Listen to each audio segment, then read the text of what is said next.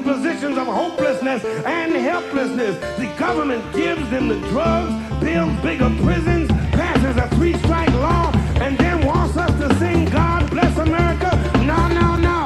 Not God Bless America. God Damn America. That's in the Bible for killing innocent people. God Damn America for treating us citizens as less than human. God Damn America as long as she tries to act like she is God and she is supreme. Friday night. Crack a can. Settle in. You feeling good? Are you talking to me or the listener? I'm asking anyone who will answer me. Okay, fine. Yeah, I am, just like as the listener should do if they are sitting down, is fluctuate the weight between each bun on your buttocks. Yeah. Get settled. Don't let it go to sleep. Don't let that caboose off the rails. That is such a weird feeling because the only thing you can really do is slap yourself or have someone else slap your ass when it falls asleep. You know, it's the only pragmatic use for that. Kind of a Sophie's Choice situation. Yeah. Have you ever had someone do that? Slap my ass? Yes, many times. You have? Okay. I'm sitting on, I don't know if I still would be sitting on it. Interesting metaphor to use here. But I could have sued my former employer for probably a lot of money for slapping me on the ass. Really? Was it a cougar type woman? It was a man. Okay. Because I have a what now? You have a history with a certain clientele who repeatedly ends up slapping your ass. But what kind of man? Are we talking like a gym coach sort of fella? Yeah, it's just kind of like a bro-y, jovial guy. It was just, like a restaurant owned by brothers, and he was the younger brother and slapped me on the ass. And it didn't bother me, but then I thought about it and was like, I could make bank from sue you. Yeah. I could take your money. Yeah, some people don't like being touched. I remember this comic I didn't know that well came on my weekly show and kind of bombed. And I was trying to cheer him up, and I was like shaking him by the shoulders, and I was like, "We'll get him next time, buddy." And he was like, "Don't touch me!" and like flipped out. And I was like, "Jesus, okay, I guess I don't know you that well." Yeah, there are times when it depends on what mood you're in, you know. Like once an old woman tapped me on the shoulder. Actually, when I was delivering food, and I politely but sternly was like, "Please don't touch me," and she was like taken aback because I think. Everyone is different that way. Everyone's different. Everyone is different. There's no rule. You can't just go touch people, in my opinion. And that's welcome to the show, everybody. It's Alex and Andrews on Friday night. Touching nothing but your eardrum. It's not that kind of show. We're not ASMR yet. Although ASMR can't do that, can it? It can't actually like feel your body. No, that's something else. I remember. No. Yeah. Go on. There was a Star Trek audio cassette tape I got from the library when I was like 9. I swear to God, this happened. I don't know how it was possible, but I could swear to God it happened. It was like Next Generation Star Trek, so Picard era, and it through its own voice, like through technology, the tape. It was audio cassette tape. Pretty sure it was not a CD, but an audio cassette tape. It was like making things sound like they were coming from different parts of my room. What? Why would somebody make that? Because they're a genius. It's like surround sound for your room? I guess so. I don't know why it didn't take off and why they're doing more of that stuff, but it was really cool. Yeah, I mean, they have that with headphones, 3D audio. I mean, not to plug so early in the show, but the hit audio drama Theater of Delights makes use of this feature by sliding some of the sounds to the left side of your ear and others to the right. Interesting. But I guess that's just 2D audio, isn't it? Yeah. So what happens if you're only listening with one headphone? You're missing a lot. Okay. You're missing a lot. It's going to sound like somebody's like kind of yelling at you from far away. That's my kind of fucking podcast, man. Yeah, it does add urgency to it, I guess. Well, this is going to be kind of a loose hangout style episode of a show. I, for one, am very tired. Don't say that. We'll fool them. Okay. I've never felt more alive. Intensive look. Anders culture and politics. definitely does not have COVID. There's no chance. I don't. My voice sounds different. Yeah, dude, you sound fucked up a little bit, and the cough sounds bad, but yeah, that could be anything, including COVID. Yeah, and it may be COVID, but And I went off my medication, or I'm going off, tapering off, and it makes you tired. And I got very tired today, and maybe that was it, but it maybe. I guess it depends on your medication. Vitexter. I can never remember the fucking names, but should we read our medications on this episode? We just go to the bathroom, come back. I'll read a bottle. You read a bottle. If you're a bonus subscriber, I'll start reading you my wife's medication. I feel like that's bonus content. Yeah. All of it. I don't want people knowing what. Actually, I don't. Yeah. A lot of that's fan service. But the point is, anything goes here. It's kind of a safe space. It's a fun space. And the reason why, no Jake Flores. Because a lot of the time, he is the one keeping us kind of like, keep your nose in the newspaper, stay focused on the news. And it's like, Jake, we're trying to hang out, man. Yeah, dude. He's always like, he asks us 7 times a day what article we've read in the past hour. Right. He's always asking what books I've read by women this year. And it's like, I can only answer so many times. I don't read that fast. Yeah. Still just Sue Zorman. Still Sue Zorman again. Yeah. It's Naomi Klein, because as it has been for 3 months, again, not going through these books quick enough. Oh, you're reading a Klein? I mean, I haven't in a while, but I remember somebody pop quizzed me with that a few years ago, and I had just finished a Naomi Klein book, and I'm like, I'm such an ally. I'm flying through all the tests. I'm ready for the pop quiz. I'm ready to take off my logos. I haven't read No Logo, but I get the gist, but I'm not gonna read it by this point. Yeah. Is that wrong to say? Like, it's been 20 years. Everyone's just told me what the book's about. Yeah, here's the thing. I feel like I probably said this before the podcast. Apologies, but after I read that in high school, I did put like tape and draw X's over the logos that were on my clothing. And then started to realize that's not. Well, here's the thing. It is a good analysis, I will say. That's kind of like adding holistic. Your own logo to the logo. That's the thing, and that's kind of the conundrum she gets trapped in. And I give her a lot of credit because apparently after that book came out, the no logo was so effective and popular that some guy tried to go into business with her and like sell like gym bags. No one was reading this book. Everyone was getting gists from a friend, and they're like, I think she'd be in to go in on a gym bag business. Why not? Yeah. Money is money. Right. But she said, like, look, it's a college inevitable. Professor? You can't have that much money. Come on. Right. But she, at the time, she's like, well, it's inevitable that I'm going to become a brand. Even though I'm taking on brands, I'm going to be subsumed by it, and No Logo is going to become a brand. But what I can do is make sure it's a crappy brand. Right. Which, credit to her in the framework that she had worked out, that's a really principled stand. However, I think we have moved on culturally from the late 90s, early 2000s. And there's nothing, and we realized, I have anyway, that there's nothing inherently wrong with brands. It's capitalist brands that are bad. You could have socialist brands, that are trying I would like to play as Naomi Klein in the next Super Smash Brothers, if possible. Yeah, I mean, if it was all socialized and you change everything, No, I want the rest of the guys who are usually there too. I just also want Naomi Klein. What would her move be? She shakes her damn head at like Sonic the Hedgehog. She writes a book about it. There you go. I don't. They've already given like the Wii trainer a character. They could give her something to do, like she trips and falls and her glasses fall off and they hit you or something, or like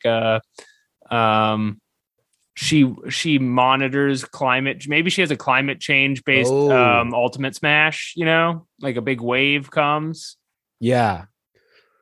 When somebody says no, somebody like folds their arms and they're like, no.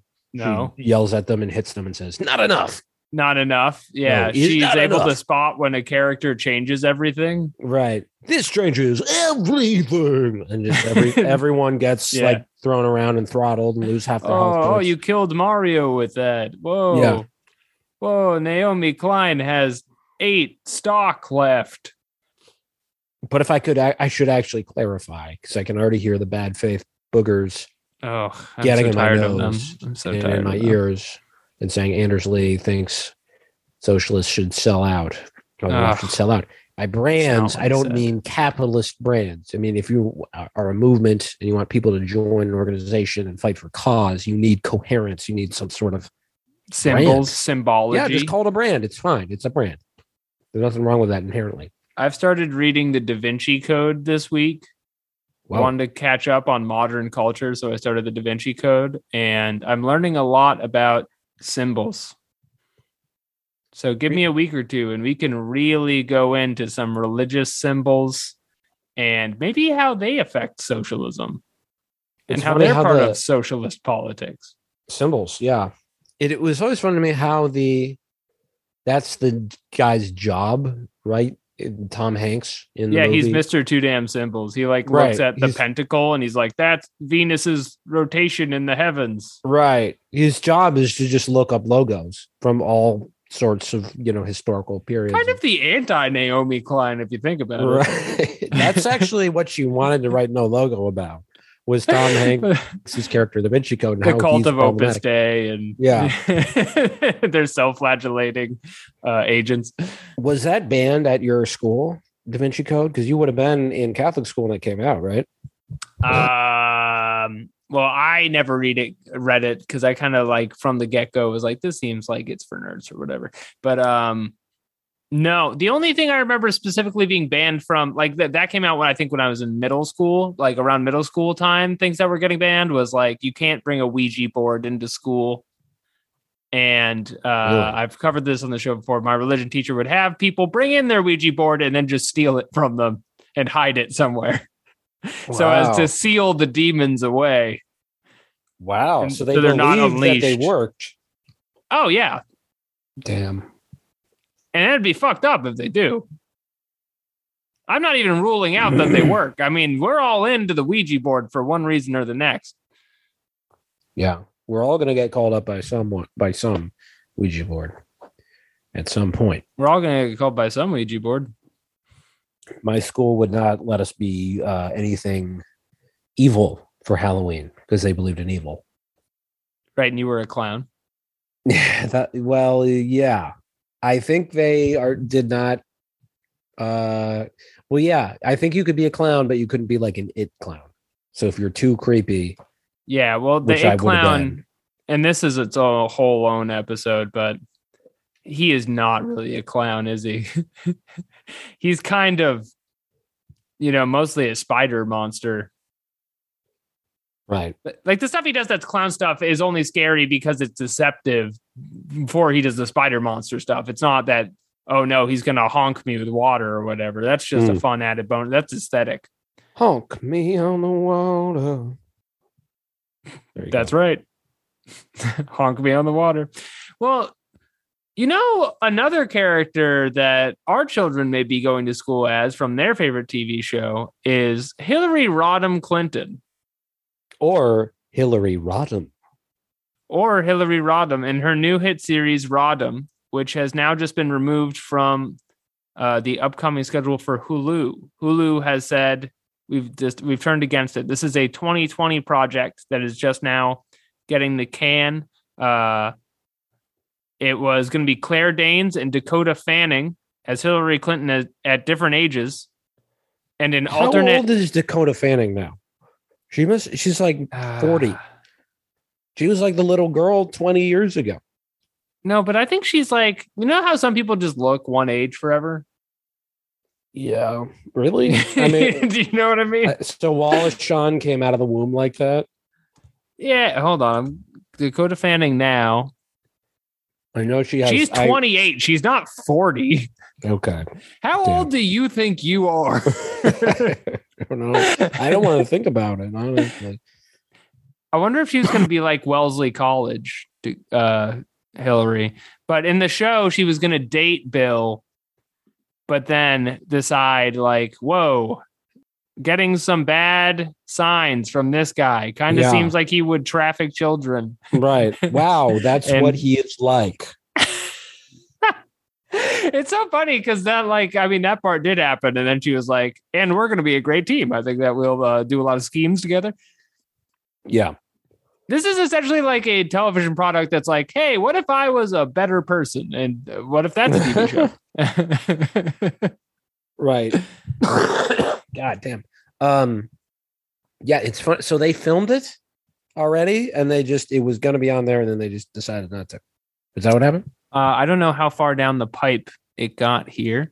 This was going to be the follow-up project after the Hillary docuseries in 2020, which I think we all remember. We know and love that one. I think it was pretty pro. I don't think they actually got into the thick of it, but this is 100% something we would have ended up covering for the podcast. So I have mixed feelings about it not coming to light, and that it wouldn't have been fun to watch, but it would have been fun to kind of talk about. And one thing I'm missing is like, we would have gotten to watch Hillary Clinton have sex at every different stage of her life and kind of that's what the show was traffic her progress. Well, I mean, like it's like a real drama story on Hulu. There's going to be some sex, and I assume we're going to like watch it and like full gauge her fuck level throughout time. Okay. So we would have seen Bill's crooked one and she would have been, maybe that was the decision, is she saw his crooked penis and was I can't be with this man. With all respect, Bill, it's time to straighten up. She says, and then she leaves him for like a guy on a motorcycle or something. It is a bit interesting that she would co-sign this thing about, well, did she? I just assume everything that is about her is, signed off on by her. I would assume she is all for it. I mean, her career compared to her post-politics career compared to Barack Obama's is really interesting because all of her media has been about her in some way as like a famous victim or as a universally wronged woman, which I could see if you were an old narcissist, that being just what you need to see. But Barack Obama's gone the other way with it. He does a Planet Earth style show about America's parks where he's like, look at it. There's a giraffe. Isn't that nice? We have those in our national parks now. Thanks to Obama. I personally made sure there would be a giraffe. I'm Barack Obama, and this is a giraffe. I mean, that's the animal he's closest to in a way. This is the precursor to his next show, Barack Obama's Giraffes. Every type of giraffe covered by Barack Obama. Oh, wow, that would be sick. I would love to watch them have sex. So much neck, I feel like I'm looking at Michelle. God damn. Do you know what noise she's giving me neck? What? Do you know what noise they make? What noise? Nothing. They don't make a noise. Okay. Giraffes? Yeah. They're silent. They don't have vocal. I believe they don't have vocal cords. That can't be true. Why would they not have vocal cords? Because it's such a long neck. Why would God waste that much? I feel like you could really get that thing vibrating. But I don't think they need to. I think they just need it to be long and to eat off of trees. I don't think this is true. I'm clicking. There's a video I'm finding on YouTube called Giraffe Sounds on Kiddopedia. Maybe their ass. Why would they not have vocal cords? But maybe they have. I've just heard that they don't orally make sound. They have snorts, coughs, and hisses. It says. Well, yeah, they have throats and they have mouths, but they don't like that's what someone asked me once, what sound does a giraffe make? And I was like, and they're like, no, right. They don't make any sound. Anyway, well, I hope that's a topic that's explored on Barack Obama's upcoming docuseries, Giraffes. Giraffe Town. 2024. Welcome to Giraffe Town. I'm Barack Obama. What if it's like Jackass style and he's like riding them, or like he puts like Sasha on his shoulders and climbs up one of the necks? Hey, do you think I can ride this giraffe? Because I can. I'm Barack Obama. This is riding a giraffe. Oh shit! Oh wow, I'm up there. Someone got to help me down. Yeah, someone got to help me down. I'm like 12 feet off the ground. With this Hillary show, the Rodham show, I have to say I'm a bit disappointed in of all the counterfactuals. That's what you're going like. I feel like maybe it's more interesting than what she really did. Kind of, I don't know what she would do. She's probably the same stuff. This is only this is the only thing I know about it, Anders, is instead of she runs for president in 2016, but instead of against Donald Trump, it's against Bill Clinton. Really? So she's her arch nemesis. I think he's a Republican. Is kind of, if you were going to write like this is a novel that they're turning into a show. Right. So if you were going to write like lib romance fiction or whatever this is, Bill's the bad guy. He's a Republican. He's also in Slytherin, which is that's real in the book. Slytherin is real. Like the other magic isn't real, but Slytherin's real. No. And Bill Clinton's in the house. And he's like, what? How can that be? I have to assume. Oh, okay. I thought you were reading this from the article. They put me in the sorting hat. Yeah. I'm in the sorting hat, and the hat's yelling at me. It's telling me that I'm a fucked up dude with a crooked dick. So I saw a play a few years ago, before COVID, called Hillary and Clinton. It was on Broadway or off Broadway, same thing at this point. The sheer volume of Hillary media is out of control. There's a lot of it. Apparently, William Gibson wrote a book that came out recently in which she is the president. It's not like the main, premise of the book, but it is something that is happening. The neuromancer guy? Yeah. And as far as I know, that's the only like media that's tackled that question. All the other what ifs are so lame. Like it's this thing you're telling me, what if she didn't marry Bill? And then the play I saw, which I kind of respect in a way, and I'll give it away, spoiler alert. I don't know if it's ever going to run again, but if you want to read it or something, this is what they were played by, God, what's her name? Laurie Metcalf did actually a wonderful job. Okay. As Hillary. Laurie's involved. Bill Clinton was played by, I kid you not, John Lithgow. And I'll put it this way. His Bill Clinton is a lot like my giraffe. Is a lot like someone's giraffe impression in that he didn't do one. He's just hissing at the camera. Yeah. Making chortling noises. In this interpretation, Bill Clinton does not have vocal cords. Yeah.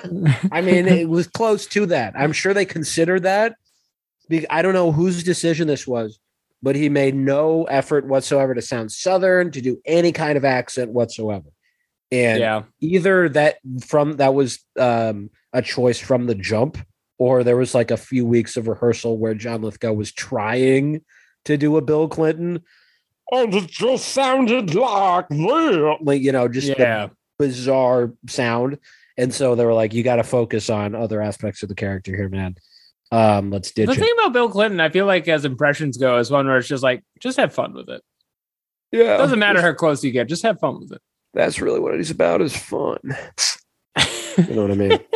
But me and Max Ogle always do Bill Clinton doing rap lyrics. Okay, give me one. I'm the man of the year. Titties, ass, hands in the air. Bounce. I just finished my second lunch. It's what we call a slunch. Slunch. But this play had no basically the premise of it had no Bill Clinton impression, so I was disappointed about that. But the premise of it was another counterfactual thing. It takes place during the 2008 primary when Bill Clinton goes around saying racist stuff about Barack Obama that we've conveniently kind of memory hold. And Hillary Clinton cries. And there's just like some like minor tweak that she makes to her campaign. And that's it. She just her making one minor, I don't even remember what it is. That's how insignificant it was. But she makes one minor tweak to her campaign, and it does not affect the outcome. That's what they chose for the counterfactual. And it made everyone else in the audience furious because they came to see a play about what if Hillary Clinton was president, right? Oh, yeah. And the playwright is like, I'm not going to give you that. I'm not here to make friends. Right. I'm going to give you another totally. I'm going to remind you that she ran for president a time before, and one you probably feel more ambivalent about now. It sounds like a play you wrote. Kind of, yeah. I wouldn't just be a random counterfactual from like 12 years ago that no one's talking about. Right, but I would be, I think, a little more grand with my counterfactuals. Like, but the point of that Laurie Metcalf actually breaks the fourth wall, and at the end is like, there are like thousands of different little coins that you flip every day, and it's very possible that very few of them actually lead to any kind of different outcome. So you just kind of have to accept life as it is. And that's that's beautiful in the way. It is, but it's a hard pill for liberals to swallow. And a hard pill for anybody to swallow. It was just that's liberals were that particular target. They were the ones swallowing the pill. Yeah. They were and you know what? On Friday night, you could talk about the power of art. Speaking of Friday night, do you hear polka music in the background? I do not. Do you hear polka music in the background? It just started playing for some reason in the other room. What's your rating of the polka music? Well, it's like polka. Is it well performed? Oh no, it's salsa. It's like polka salsa. Those are not similar to me, but excuse me, just 1 second. You're not going to be able to show me the polka. Hey Google, stop. God.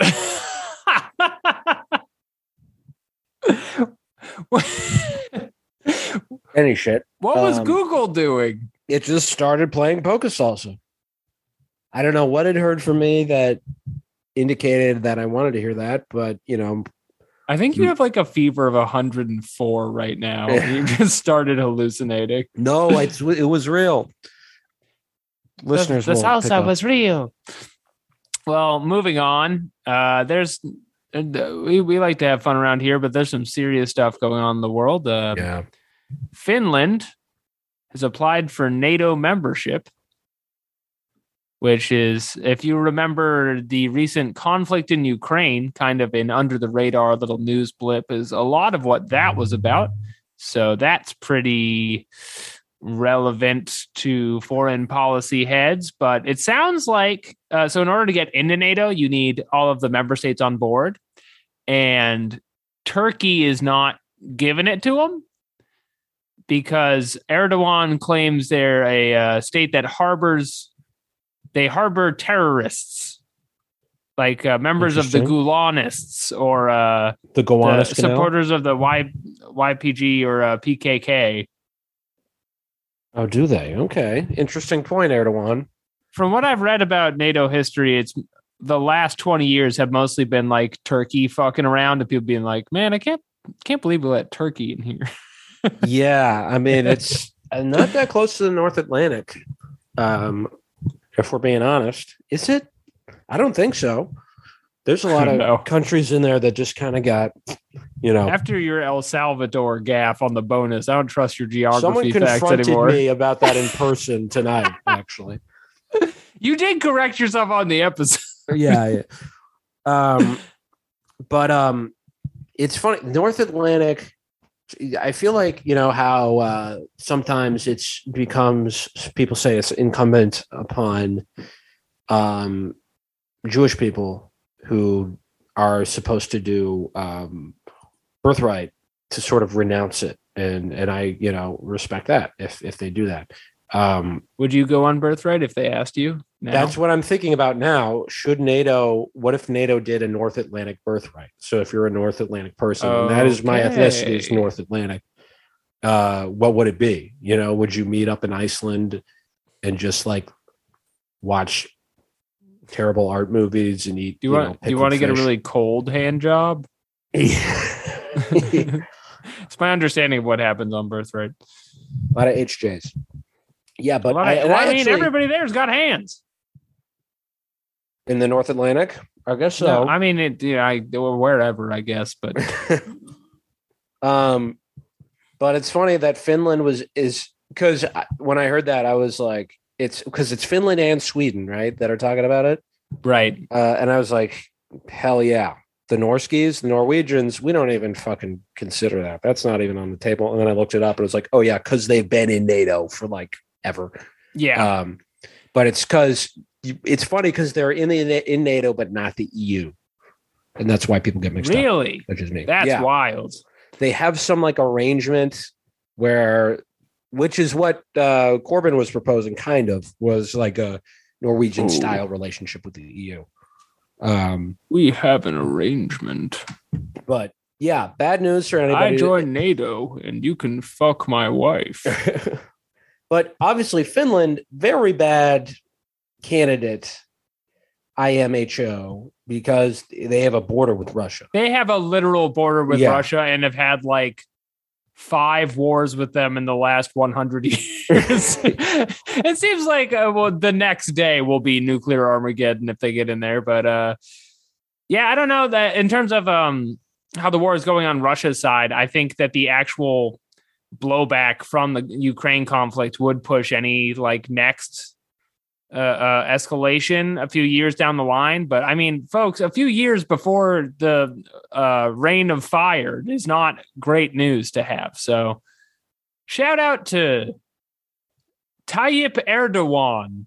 You're this week's real ass dude of the week. I mean, yeah. It's an interesting week for sort of strange bedfellows, if you will, or the worst guy you know making a great point. Erdogan over there, and over here we got Senator Rand Paul. Great segue. Randall Paul. Anders, is his name Randall? Top segue. Thank you. He is putting a hold on this $40 billion package that the U.S. wants to send over to Ukraine, and there's good stuff. I'm not going to, be sweeping about it. There's some good stuff in the package, some assistance here and there, economic assistance, agricultural assistance, shit like that. Agricultural assistance, I believe, to make up for what Ukraine usually produces, right, for other parts of the world, along with, roughly $35 billion in life reaping machines that will appear and then disappear. Into various black markets in Europe. Right. It's just, a lot of gasoline for a hot fire. And it's, an uncomfortable point. And call me crazy about this one. And maybe this is my ignorance speaking. Keeping somewhat up with the Ukraine conflict doesn't seem like they are missing weapons. Like, doesn't seem like that's really the basis of the problem. Seems mostly like it's that they're, fighting a former world superpower in a land war deep into their country. Well, yeah. And the thing that I think bears repeating is that, I'm not calling for the U.S. to do nothing. There is a very clear thing, decisive tack that the U.S. could take, and that stop tanking the peace negotiations? Yeah. Set up a peace negotiation, broker one. All those ones in China, everyone agreed to do that you said they couldn't do for no reason, and then sent them more weapons like a psychopath? Yeah, because the goal is not to liberate Ukraine. It's not. They don't really care about that. They'll put the blue and the yellow and, they'll do their Goodyear blimps flying around. But what they really want is for Russia to get bogged down in another quagmire. They want this to just drain Russia of economic and military resources, and so they will have. It's not really about Russia ultimately; it's about China. The U.S. wants a confrontation with China. I don't know if that confrontation I'm using loosely there, because I don't know if a war is on the horizon, but they want to have more military what's the word? External. They want a more of a military presence toward China. They want China to feel threatened, right? Right. And if Russia is distracted and with this shit show, then they can do that. So that's what they're trying to accomplish. What's the word I'm looking for? Again, I am very tired. Force presentation? Force progression? Demonstration. No, it's not. I'm missing the second word here, but it's to essentially make yourself known over there and make them have to deal with. So you see, we're competing for the 21st century, and only one country is going to bring home the gold at the end of the day. Win. And that is the official line of the White House. And these psychopaths are going to kill us all. But to take the conversation back a step, something you said earlier about the Goodyear blimp flying into Ukraine. Did you know, and this is a true fact, and this is useful no matter where you are in your life, there are only 25 blimps in the world left. Really? Yeah. I think they're very large and resource intensive and require extensive maintenance. And they're just not worth having unless, as a novelty, you use them for advertising. So there's like the Goodyear blimp, the MetLife blimp. I've always wanted to be in a blimp as it's flying. Well, your odds are low, as there's only 25 of them. There's a ton in the DC universe. Whenever you read read a comic in Gotham or Metropolis, there's always blimps flying around, but that's about it. But they seem especially vulnerable to the kind of attacks experienced in Metropolis and Gotham. Yeah, probably. That's a recipe for disaster, actually. To send more than in real life. Yeah. Maybe that's why. I mean, I think it's a spectacle thing because there are people who probably have to pay a lot of money to get in those blimps, and they want to be up there sort of for the thrill so they can see battles happening around them. Right. Yeah, it would be a real rush to be in a blimp. And I wish I was in one as well. If any of our listeners are blimp people, take us for a ride. And you can be any size or shape and be a blimp person. Yeah. You don't have to be shaped like a blimp to be into blimps. That's one specific kind of guy. It's actually not to be fat phobic, but probably would be, a problem if you were too blimp-like and wanted to be on a blimp. Right. Well, I feel like a blimp is not inherently the way that you would consider an obese person. An obese person is probably rounder than a blimp is. I'm looking at this photo of the Goodyear blimp right now. Goodyear blimp, if it was a man, what, like a husky 6'2" or something? Just like a long ovuloid. Ovular shape. Yes. And it's bringing a lot to the table, but also kind of seems like it's full of fluid, like it's packing. It turns out it's full of gas, but I mean, if it was a man, it would be fluid, wouldn't it? I guess so. Yeah. Thank you. A blimp. Yeah. That's, it's kind of like when people say eat like a bird. You eat like a bird. Birds actually eat a lot. Pigs. That's a fact. There's a lot of stuff. If you look like a blimp, then that means you're ovular and strong. And strong too. So a lot of good things about blimps. That's right. What else are we talking about tonight? What else is on the agenda? Well, there has been some controversy that I guess we should address whether or not this proves, because all 6 members, I think it's 6 at this point, of the squad, of the some call it the #fraud squad, have voted for this package. Does this prove that they are in fact a fraud squad? What do you think? Well, I wish they didn't vote for it.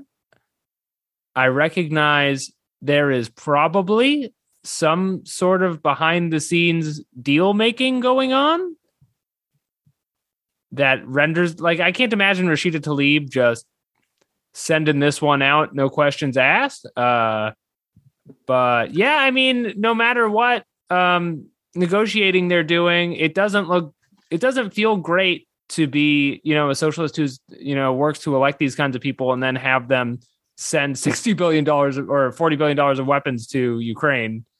Yeah. While we have infant fluid shortage and the economy may be crashing due to ape business. It feels like there's stuff we could be doing here that isn't weapon construction. Oh yeah. That's so too much of our economy even today. There's no. Do you know anything about this these behind the scenes deals? I don't. I assume there are some, but I mean, even if there aren't, I think it's just looking at it objectively. I would assume that they're maybe they actually believe. And I mean, if there aren't, they should have voted no. Right. It feels bad to have the left flank of American politics covered by Marjorie Taylor Greene and Rand Paul. Right. No, yeah, they definitely should have voted no. The question, I don't know if it matters that much, but did they actually believe in it, or are they just thinking about the backlash they would get in media? And if there is no,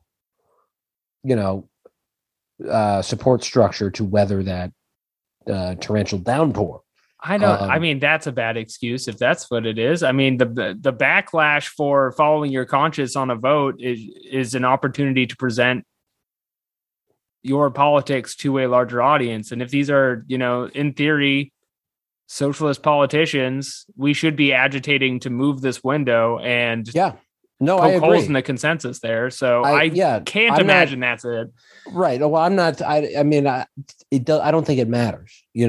What matters is how we handle it, right? And there has to be a process where we make it clear that this is not our position on the socialist movement, as has been done, right? DSA took a lot of heat that that hasn't destroyed us, it hasn't killed us, didn't make us weaker, made us stronger, I think, during when this conflict began, when we said that NATO should be abolished, when the I believe it was the National Political Committee as well as the International Committee both released statements saying we don't believe in NATO.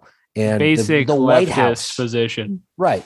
Basic leftist position, but the Biden White House staffer, forget who it was, but they, singled DSA out with that from that statement, and was like, "This is atrocious," and yada yada yada. But we stuck to our guns on that, and wouldn't you argue you could argue that that's positive, right? To be given a platform on that level. I mean, if you don't co-sign anything the White House is doing, the fact that they are listing you as one of their enemies solidifies your identity as such. Right.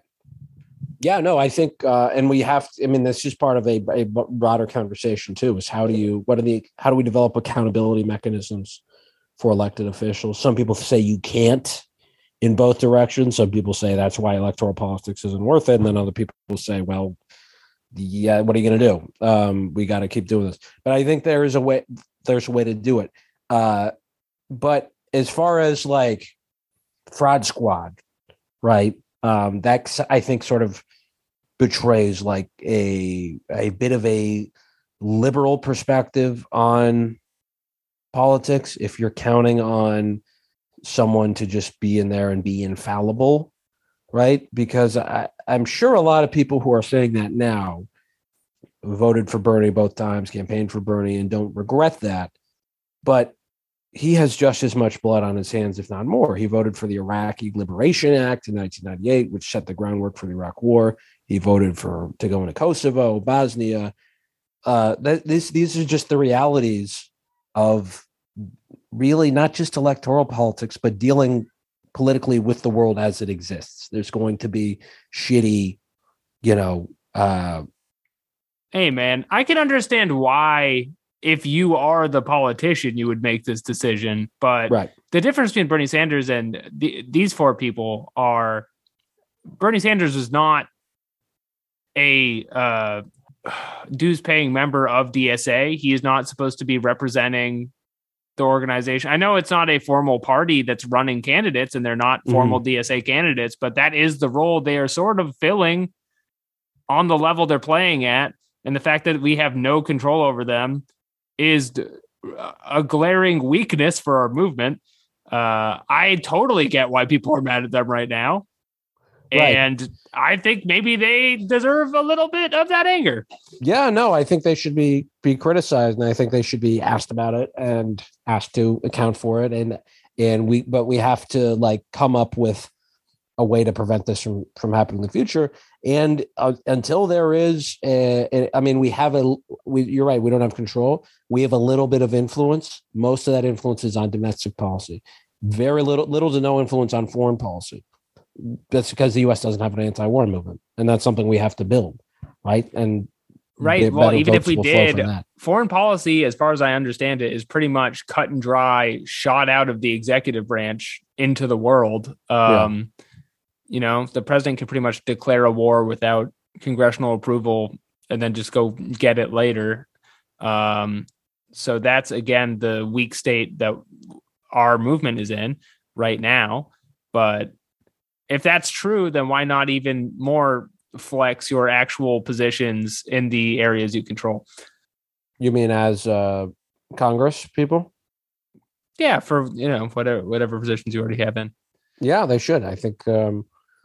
I think they need to be tied together, right? Because that's if you look at it from a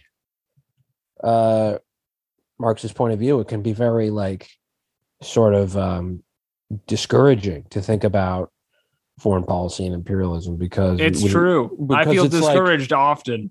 Well, yeah, but I mean about everything in general, but especially that because when you consider the workplace and the little pieces of leverage that the working class has as really the only way to affect change, it's very hard to connect that to foreign policy, but it's been done. It has been done historically, and in some of almost in our lifetimes too. In the 1980s, there was something that's also been memory hold is the anti-war movement in the 1980s when Reagan was in power.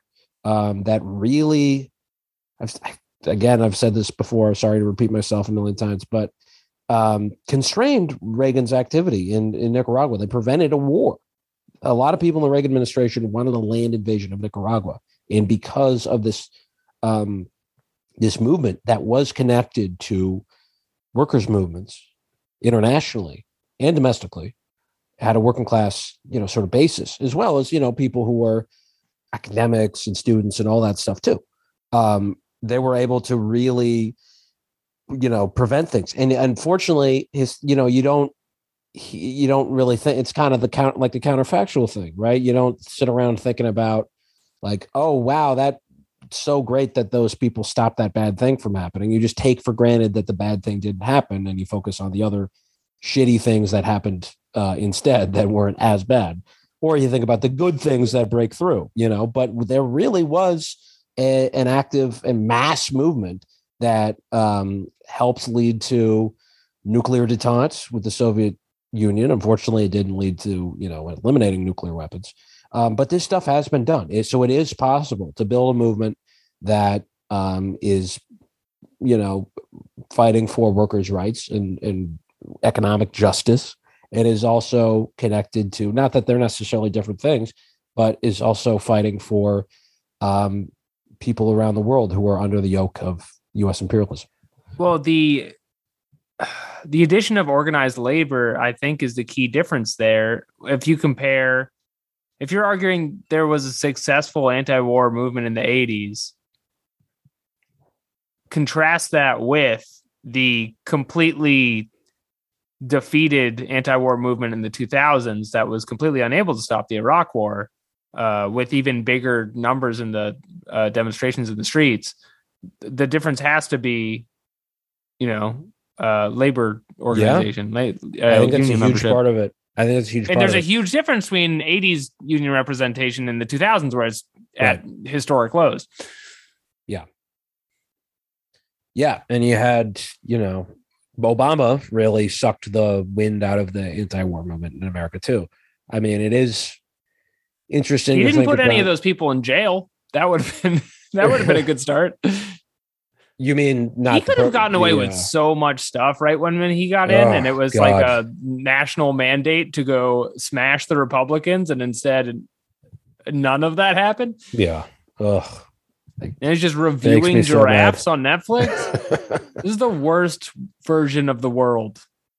It's infuriating. Makes me mad. I just found a book on the sidewalk from 2010 that's about a left-wing critique of the Obama administration that I now that's a sidewalk book. Right. I'm gonna get furious if I read it and relive it. But another thing we should talk about. Okay. Now that we're the international front, the international beat, it's called the foreign policy. I love being on that beat. There was a journalist in Palestine who was, how do I do this in a sensitive way, was murdered. Shot in the face? Yeah.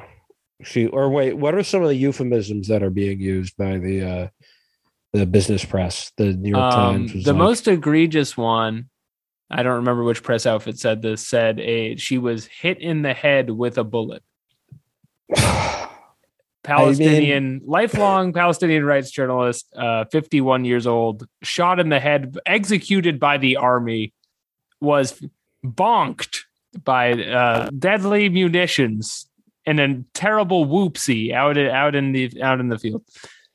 Right. And they're trying to say that they don't know where the bullet came from. And almost like, I've been listening on tape to the Devil's Chessboard. Shireen Abu Akleh. Yeah. And there's the magic bullet theory, right, with JFK, right? The bullet supposedly, according to Arlen Specter, by the way, who came up with this theory, the same bullet killed Kennedy and went through the governor's shoulder or whatever, and it supposedly spun around, went up in the air, and came back, and was physically impossible. Basically, that same thing is being sort of trotted out by the Israelis. They're like, "Oh yeah, that bullet went down a street, took a right turn, and then went forward the other way, and just happened to hit this woman in the head." Because according to them, it must have been the Palestinians who did it, but they were in a different part of the neighborhood. They were several blocks away. The only explanation for it is clearly that may have been trotted out yesterday. I thought I saw today that the IDF is just admitting they did it at this point. Okay. The new line is that the Palestinians are armed with cameras and microphones, and so it's a munitions conflict and not just shooting journalists. Yeah. And to make matters worse, this was pretty amazing. Just the goal here. But the IDF attacked her funeral. I don't know how else to describe it, but they were taking her coffin out of the building, and all these soldiers with batons come out and just start whacking people and dragging them away from it. Yeah, it really shows what point you're at, that you are just beyond media blowback. Something like this is going to be captured, but it just doesn't matter anymore. I saw a video of a Palestinian settlement being raided and people stealing all of the belongings out of it while everyone was distracted with the funeral raid. So there's a full settler operation happening in the country, and they just won't stop until they've completely extracted all of the resources and value they can from this beleaguered population. Yeah. It seems like they're just kind of flaunting their power, their lack of just any consideration for Palestinian life, Arab life. Well, I think the calculation is what could we do that would affect American support of Israel, propping up, our military, our police forces, giving us all this extra money every year, our strong diplomatic ties with them. And they have correctly calculated nothing. Right. Nothing they do will affect our support for them, because we are using them in our foreign policy the way that they are using us, except far less effectively because they do things like side against us for the Ukraine invasion and don't play ball with Saudi Arabia the way we want them to, and 100 other things. They have their own national prerogative, but it's just they've figured out there's nothing they can do that's going to cut off American support. Yeah. I mean, the hope is that they will like step on their own toes eventually. I mean, this is 10 years ago now, I believe, maybe even longer. But Norman Finkelstein, I remember, called Israel a lunatic state under Netanyahu. And it's not, it's gotten worse, I think. And the only way I see out of this is that they just keep sinking lower and lower and lower, and they just, they delegitimize themselves. Like, that's the only way I think it's going to happen. But to who? I don't think they could be any less so bad that the U.S. doesn't have like with South Africa. Eventually, it just didn't make sense for them to be part of our diplomatic, maybe that is the case to study. I mean, if you look at all of the international, UN votes on war crimes in Israel or acts of aggression, it's everyone in the world against our vote and theirs regularly. So we're the only pin left to fall. There is opposition in Israel, but I feel like those people are probably in the exact same position we're in America, and a point of total sideline booing. Yeah. I mean, if you think the squad is bad, look at like the Israeli left that they have in their yeah, I guess that Knesset, in that way it could be worse. That's a good point of view. But yeah, I mean, of course you don't want to be historically deterministic about it, right? It's not going to happen without movement. And the press, right? The media coverage, I think that's slowly starting to change in the US because it's way, on the other hand, the coverage is worse in America, or has been, than it is in Israel. They're less honest in America about Israel than media in Israel is about their own country. The actual culture to change.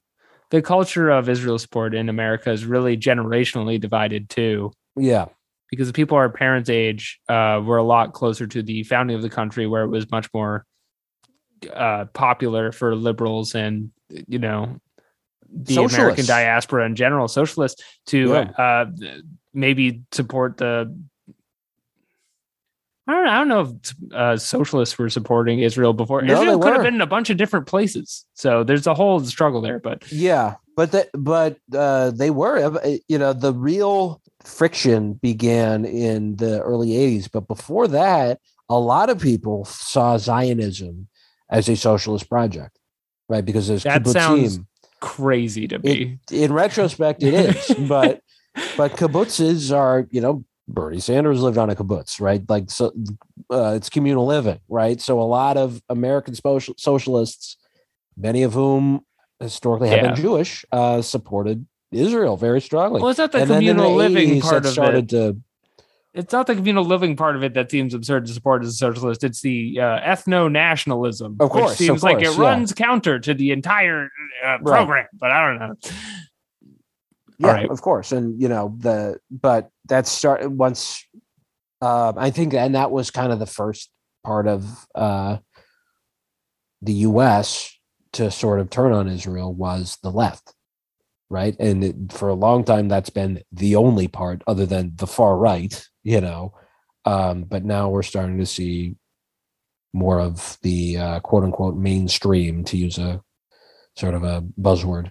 Well, I think average Americans are really wondering what utility we have sending all this money to this other country that makes everyone so mad at them all the time. Like, even if you're not that, morally influenced in politics or even that politically savvy, it doesn't make sense on paper until you understand that we're just empire building and this is one of our cronies we have in a strategic position. Yeah.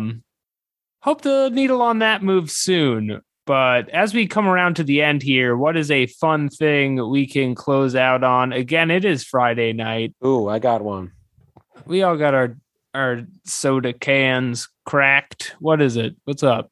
So I haven't been watching this. I saw the trailer, and it honestly didn't look different enough from the game to make me want to watch it because I was intrigued. The Halo show. I was really excited, honestly, when they said Peter Jackson was going to make a Halo movie like 20 years ago now. Are you a Halo man? I played it at friends' houses growing up. I haven't played whatever the new version is. But Master Chief, he's in it.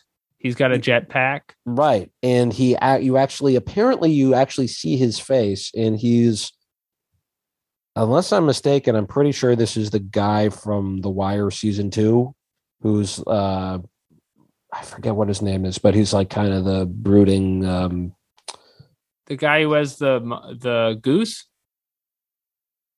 Goose? That's what I remember from The Wire season 2. There's a That guy might be who his has name. a pet goose. No, I don't think that's his name. I forget what his name is, but he's not Ziggy. He's like Ziggy's brother or cousin or something like that. Anyway, apparently he, as Master Chief, in episode 8, Master Chief loses his virginity, which I didn't know he was a virgin. I didn't even know he had a face. But this has made a lot of fans mad. But apparently he had never had sex due to being kidnapped into the Spartan program as a child. I thought that they had a Clone Wars thing going and Master Chief was one of the clones. Is that not the case?